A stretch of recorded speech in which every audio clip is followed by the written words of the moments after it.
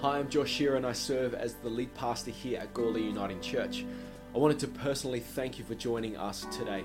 We exist as a church to see lives transformed with the good news of Jesus. Now, I hope this service inspires you, I hope it blesses you, I hope it builds your faith, and I hope it gives you perspective that God is moving in your life. If there is anything that we can do to help you, don't be afraid to reach out on social media or email our office.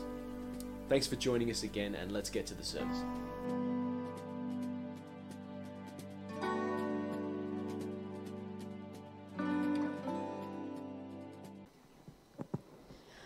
Well, good morning, everyone. So great to see you here today for our first Intergenerational service. If we haven't met before, my name is Kaitlyn, and I'm the Family Connections worker here at Gawler Uniting Church. Well, you might have noticed that things are running a little bit differently today. So we are going to actually read a story. This story is called Through the Roof. That's my daughter saying hello to me. Hello. We are going to read a story called Through the Roof today, and that is about a man who is paralysed from the waist down, and so he couldn't move. He was stuck on his rug most of the day, but his friends had come along and helped him to go and see Jesus the day that he was in town again. So we're going to read this story, we're going to sing a couple more songs, and then we'll also do a talk about this story as well. So the cool thing about this story is I've actually got the pictures on the screen for you, so you don't have to come up close and see the story that I'm reading. All right, so this is the story Through the Roof, and it goes like this. Home sweet home, said Jesus. Teaching and healing people is hard work. It's time to relax with a banana milkshake. He had just sat down when, knock, knock, knock, someone was at the door. It was the next door neighbours. Hi, Jesus, welcome home. We'd like to know more about God. Can we ask you some questions? Sure, said Jesus. Come on in. Would you like a cup of tea, an orange juice, or a banana milkshake? Jesus served the drinks, then started teaching. Knock, knock, knock. Someone was at the door. Hello, Jesus. We'd like to know more about God. Can we come in? Sure, said Jesus. Join the party. Jesus served more drinks and kept on teaching. Knock, knock, knock. Good afternoon, sir. We are the Bible experts. May we please attend your Bible study? Of course, said Jesus. Make yourself at home. And Jesus kept on teaching. Meanwhile, in a house nearby lived a man who could not walk. Knock, knock, knock. Someone was at the door. It was his 4 fantastic friends. Jesus is home, yelled his friends. Yeehaw, woohoo, it's healing time. They grabbed the bed and flew out the door. To Jesus' house. Yeehaw, woohoo, it's healing time. But when they got to Jesus' house, the place was packed with people. Carry me home, said the man who couldn't walk. I'll never get to Jesus. Ha, said the 4 fantastic friends. We don't give up that easily. To the roof. And they climbed. Through the roof and down they dug. Dig, dig, dig, dig. Dig, dig, dig. Crash. And the 4 friends gently lowered the man to Jesus. Son, laughed Jesus, you have 4 fine, faithful friends. Your sins are forgiven. The Bible experts glared at Jesus. They were both thinking the same thing. How dare Jesus say that? Only God can forgive sins. But Jesus knew what they were thinking and said, okay, experts, which is easier to say? Your sins are forgiven, or get up, grab your bed, and go home. Amazing, yelled the crowd. Yeehaw, woohoo, yelled the friends. We told you it was healing time. And the man leapt up, grabbed his bed, and ran home. And that is the end of that story. So that was just a little something for the kids to try and understand what the sermon's going to be about today. I'm going to talk a little bit more about that later. But I'm going to invite the band back up. We're going to sing a couple more songs, and you'll hear from me again a little bit later. So this is actually my first time doing a sermon, so I am very nervous. So I think it would be a good opportunity to just pray and give that over to God. Heavenly Father, I just want to thank you for this opportunity that you have given me to be able to speak your word today at church.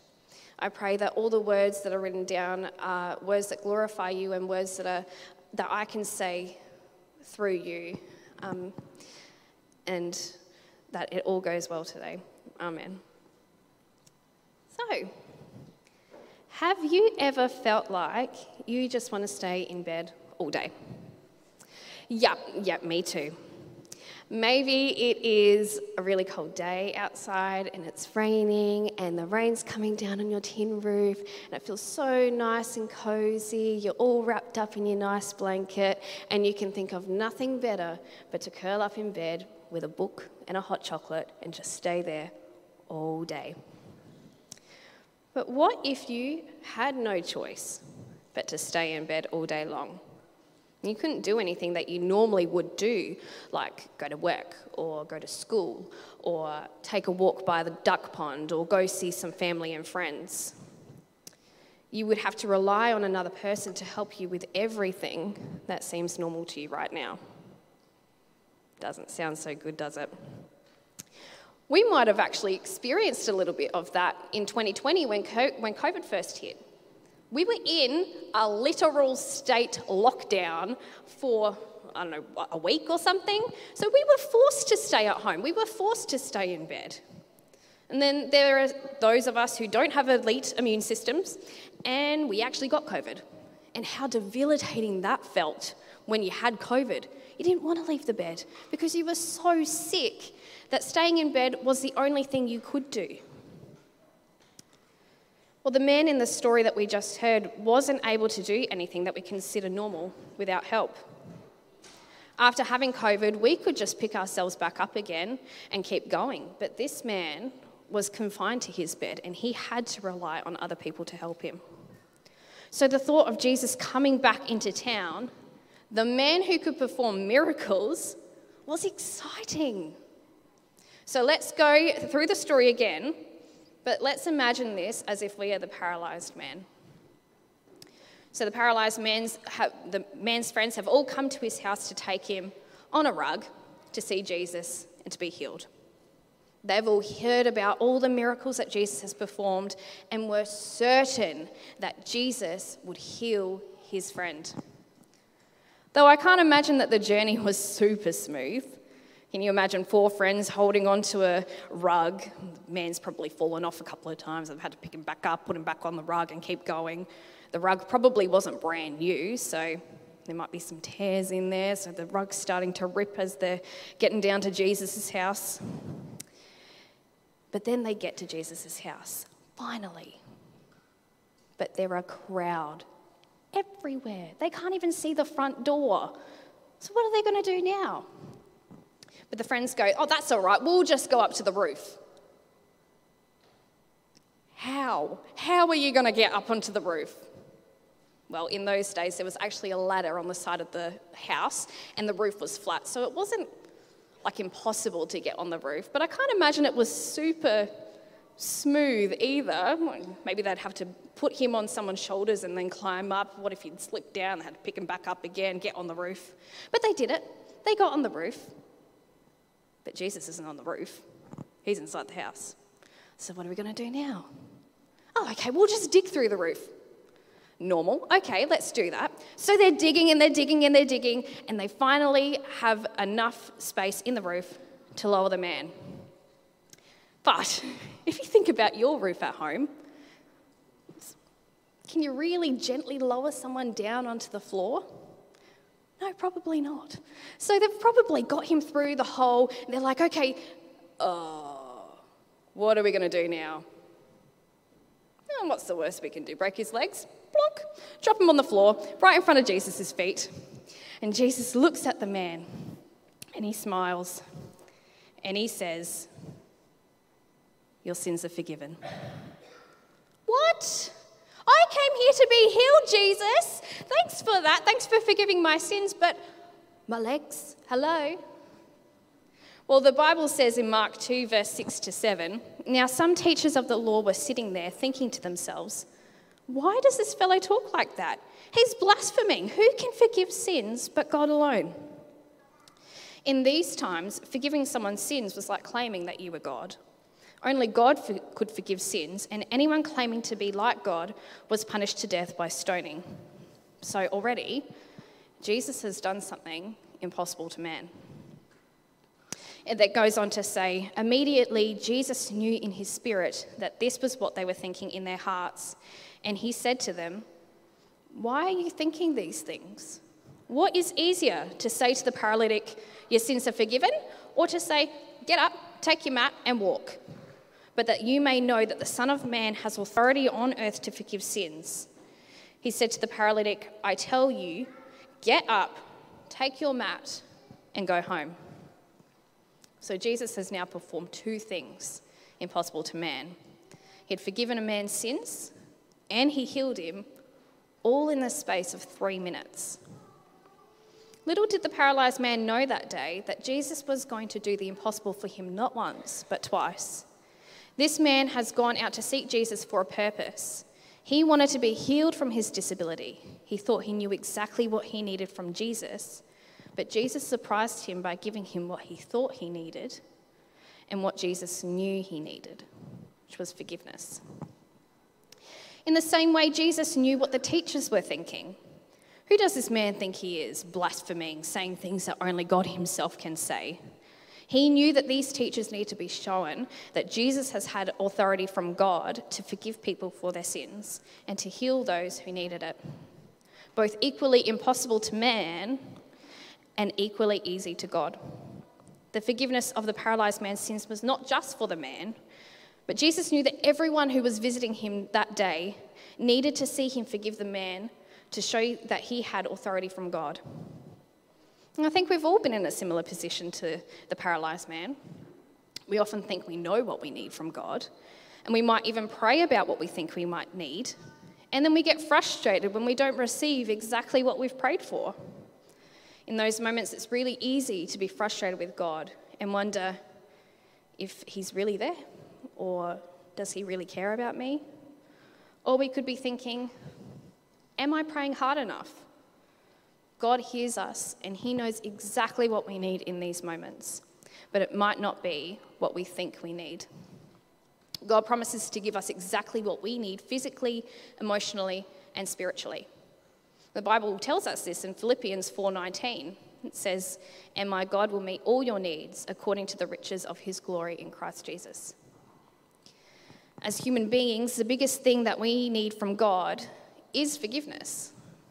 And I don't know about you, but that is actually a really hard pill to swallow. We live in a world where we think we know exactly what we need. I would feel better if I had a partner. I would feel better if I had a house. I would feel better if I had a better paying job. I would feel better if I got an A on my test. I would feel better if da-da-da-da-da. As well as asking for forgiveness, it is really, really hard for us as humans to forgive others, particularly if we feel justified in why we are holding on to hurt. It might not even be something big. It might be something small, like someone saying something to you that hurt you 17 years ago.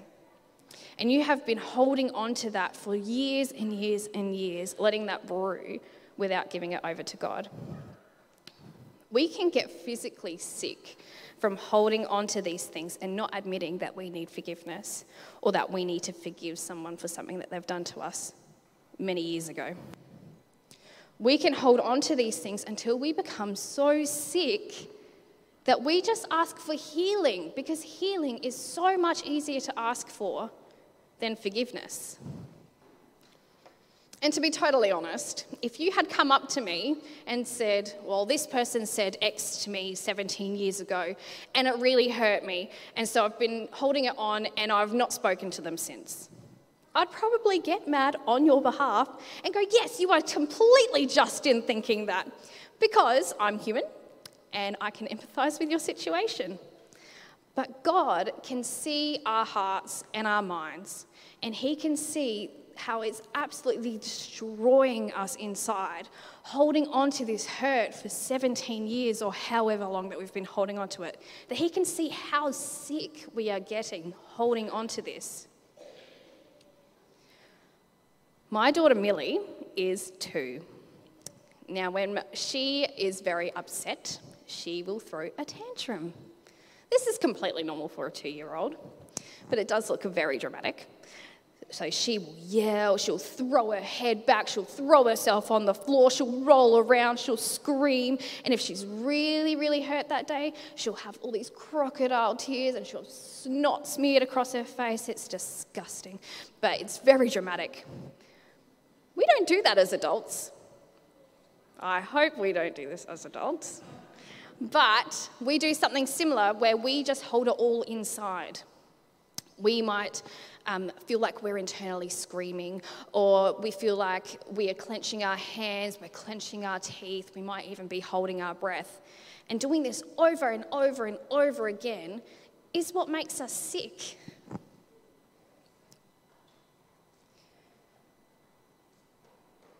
It would be so much easier for the friends to dig a hole through the roof than to go up to Jesus and ask to be forgiven. Because asking is really hard. But Jesus knew their hearts, he knew their faith, and he knew exactly what needed to be done. And he forgave the paralyzed man's sins without him even asking. And that, friends, is grace. So there might be something that you need to say to God today. Is there something that you've been holding on to for some time now that you need to give over to God? Or maybe there is someone that you need to forgive in your heart today. We're going to pray, but we're going to do this prayer a little bit differently. I've got Glennis and Millie with some Play-Doh. So they're going to go around today and give everyone a little bag of Play-Doh, and we're going to do our prayers through Play-Doh today. So if Glennis and Millie could come along and give out some Play-Doh. And today with our Play-Doh, we're just going to take it out of our bags, feel it in our fingers for a little bit while everybody else is getting their Play-Doh. And we're going to think about something that we might need forgiven for, or someone that we need to forgive today. And as we're playing with our little piece of Play-Doh, and we're thinking about this person, or we're thinking about what we need forgiveness for, we're going to mould it into the shape of a heart. Can't do that with one hand. So hopefully you'll have more luck with 2 hands doing that. So while we're thinking about all this, we're going to pray in our heads and mould our Play-Doh into a shape of a heart. And then I'll close us off as well. So while that's happening, I might invite the band or some of the band up to just play a little bit while we're thinking about forgiveness.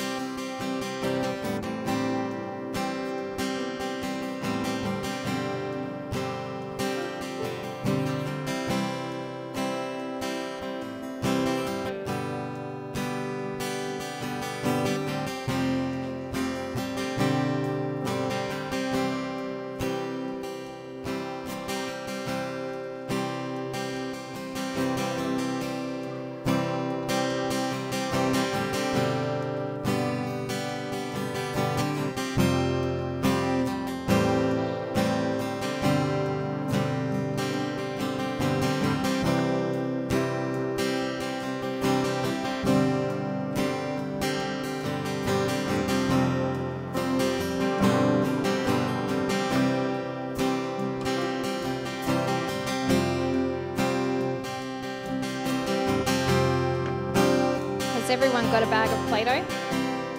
Yep. Pop your hand up if you don't have any Play-Doh. Excellent.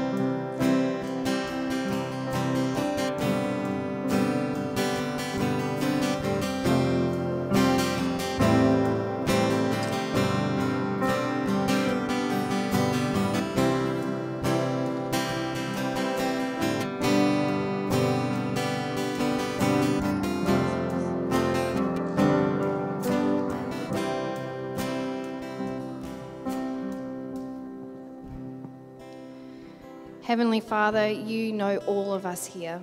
You know what's on our hearts, and you know what's on our minds, and you know what we have been praying for while we've been playing with our Play-Doh.